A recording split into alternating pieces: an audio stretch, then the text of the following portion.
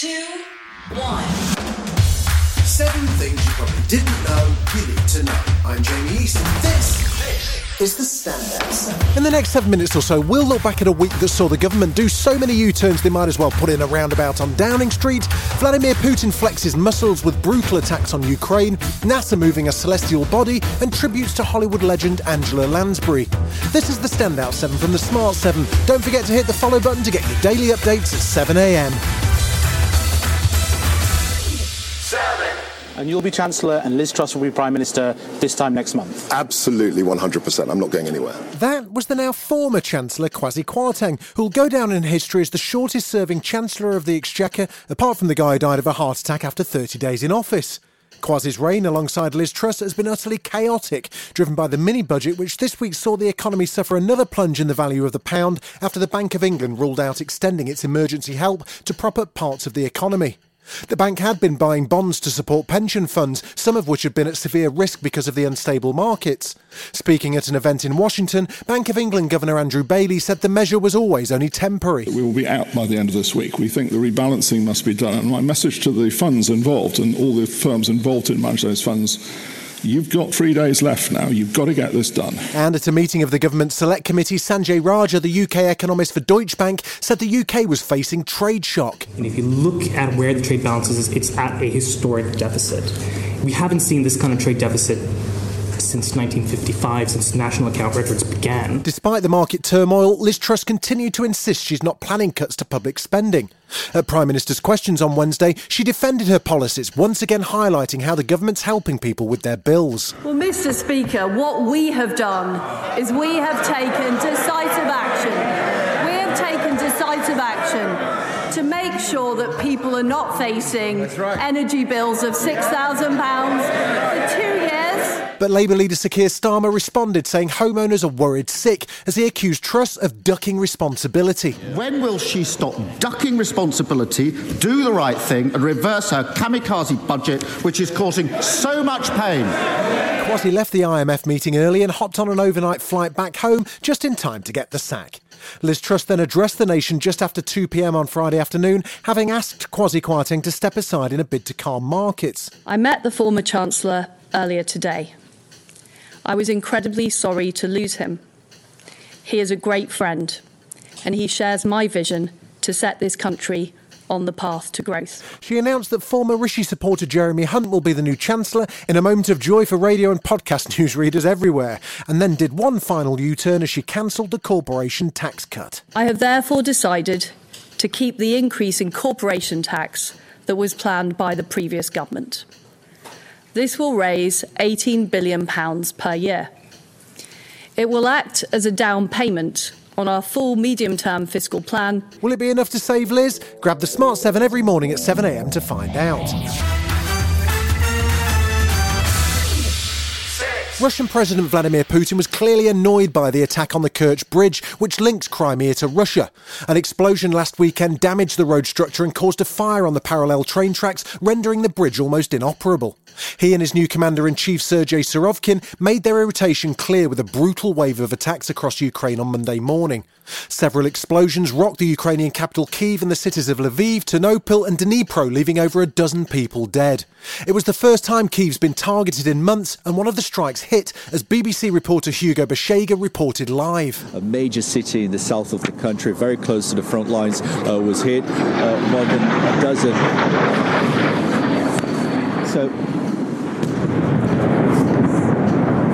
Putin confirmed those missile strikes were in retaliation for an attack on the bridge, which he called an act of terrorism.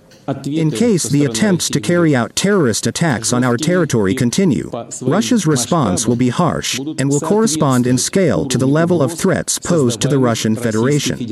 Ukrainian President Volodymyr Zelensky was quick to appear on social media after the attacks, announcing that of over 100 Russian launches, Ukraine air defences shot down more than 50%. He also spoke to leaders including Joe Biden, Emmanuel Macron and Liz Truss as he pleaded for more air defence support and rallied his countrymen. We are Ukrainians. We help each other. We believe in ourselves. We restore everything destroyed. There may be temporary power outages now, but there will never be an outage of our confidence in victory. In response, NATO pledged more air defences for Ukraine at a meeting of defence ministers, and NATO Secretary Jens Stoltenberg was clear on NATO's position. We will stand by Ukraine for as long as it takes.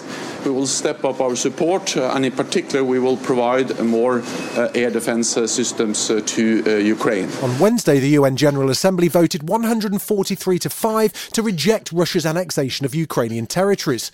Joe Biden hailed the vote as sending a clear message to Moscow. He also says he doesn't believe the Russian leader will use nuclear weapons. But speaking to CNN, he had a clear answer on what his response would be. It would be irresponsible of me to talk about what we would or wouldn't do. Have you asked the Pentagon to game it out, though? I mean, just in case? The Pentagon didn't have to be asked.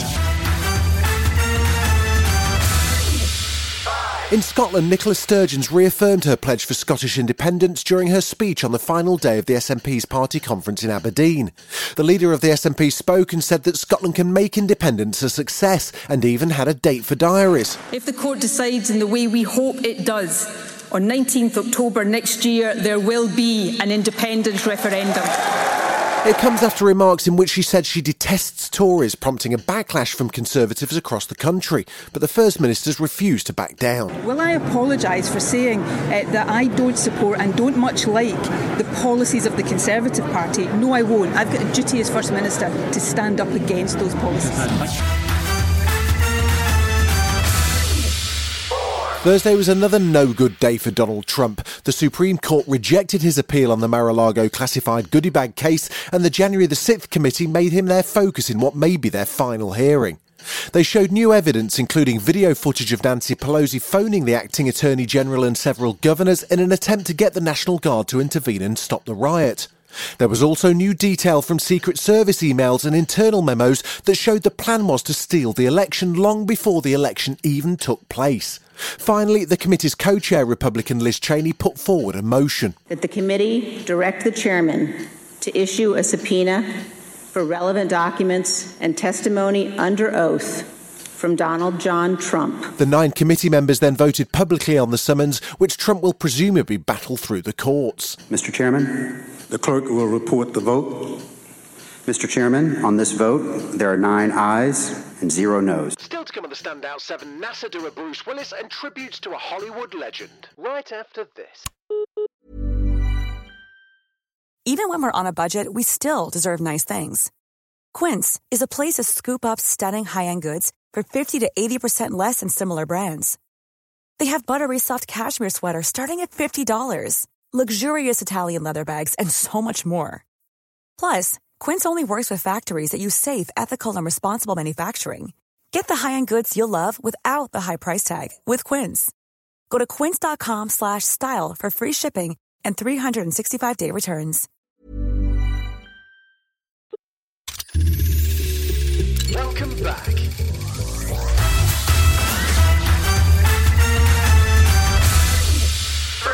Just 2 weeks ago, NASA attempted a real-life Armageddon. No, not the end of days fire and brimstone thing, rather doing a Bruce Willis and attempting to change the course of an asteroid. They picked the teeny asteroid Dimorphos, which orbits another asteroid 7 million miles away. Then they hit it with a DART, which stands for Double Asteroid Redirection Test. Just handy. Basically, imagine a vending machine hitting Wembley Stadium. And finally, on Tuesday night, we got the results of that experiment. And the good news? It worked, which gives hope that if needed, NASA might just be able to save the planet one day. Let's all just kind of take a moment to soak this in. We're all here this afternoon because for the first time ever, humanity has changed the orbit of a planetary body. John Cleese has announced he's joining GB News in a bid to fight cancel culture. The Monty Python star signed up to host a show on the right-wing news channel with hopes to talk about important information that gets censored. It comes after the 82-year-old complained about the BBC censoring him and not allowing a platform for him whilst talking on the BBC. The only thing is, the BBC have not come to me and said, would you like to have some one-hour shows? And if they did, I would say, not on your Nelly, because I wouldn't get 5 minutes into the first show before I'd been cancelled or censored. Well, we've given you 5 minutes today, and I promise you haven't been censored yet. So, John Cleese, at that, I think we shall leave it. Can't wait for the exciting new material, John. 18 Emmy Awards, 5 Tony Awards, 6-time Golden Globe winner and honorary Oscar recipient Dame Angela Lansbury has died. She was 96 years old and passed away peacefully in her sleep at home in Los Angeles. She was probably best known as iconic detective and mystery writer J.B. Fletcher in Murder, She Wrote, but she also had a glittering Broadway career and famously starred as Mrs. Pott in Disney's Beauty and the Beast. Murder, She Wrote was one of the 80s biggest TV shows and was groundbreaking as a detective show with a female lead. Rest in peace, Angela. Nobody had ever done a series that featured an older woman. We had a show where we broke all the rules. I thought to myself, I hope to goodness that those stories are going to be okay. It just goes to show it doesn't pay to listen to idle gossip. This has been the Standout 7, the best of the week from the Smart 7. We'll be back tomorrow, 7 a.m. with the Sunday 7. Have a great rest of your weekend.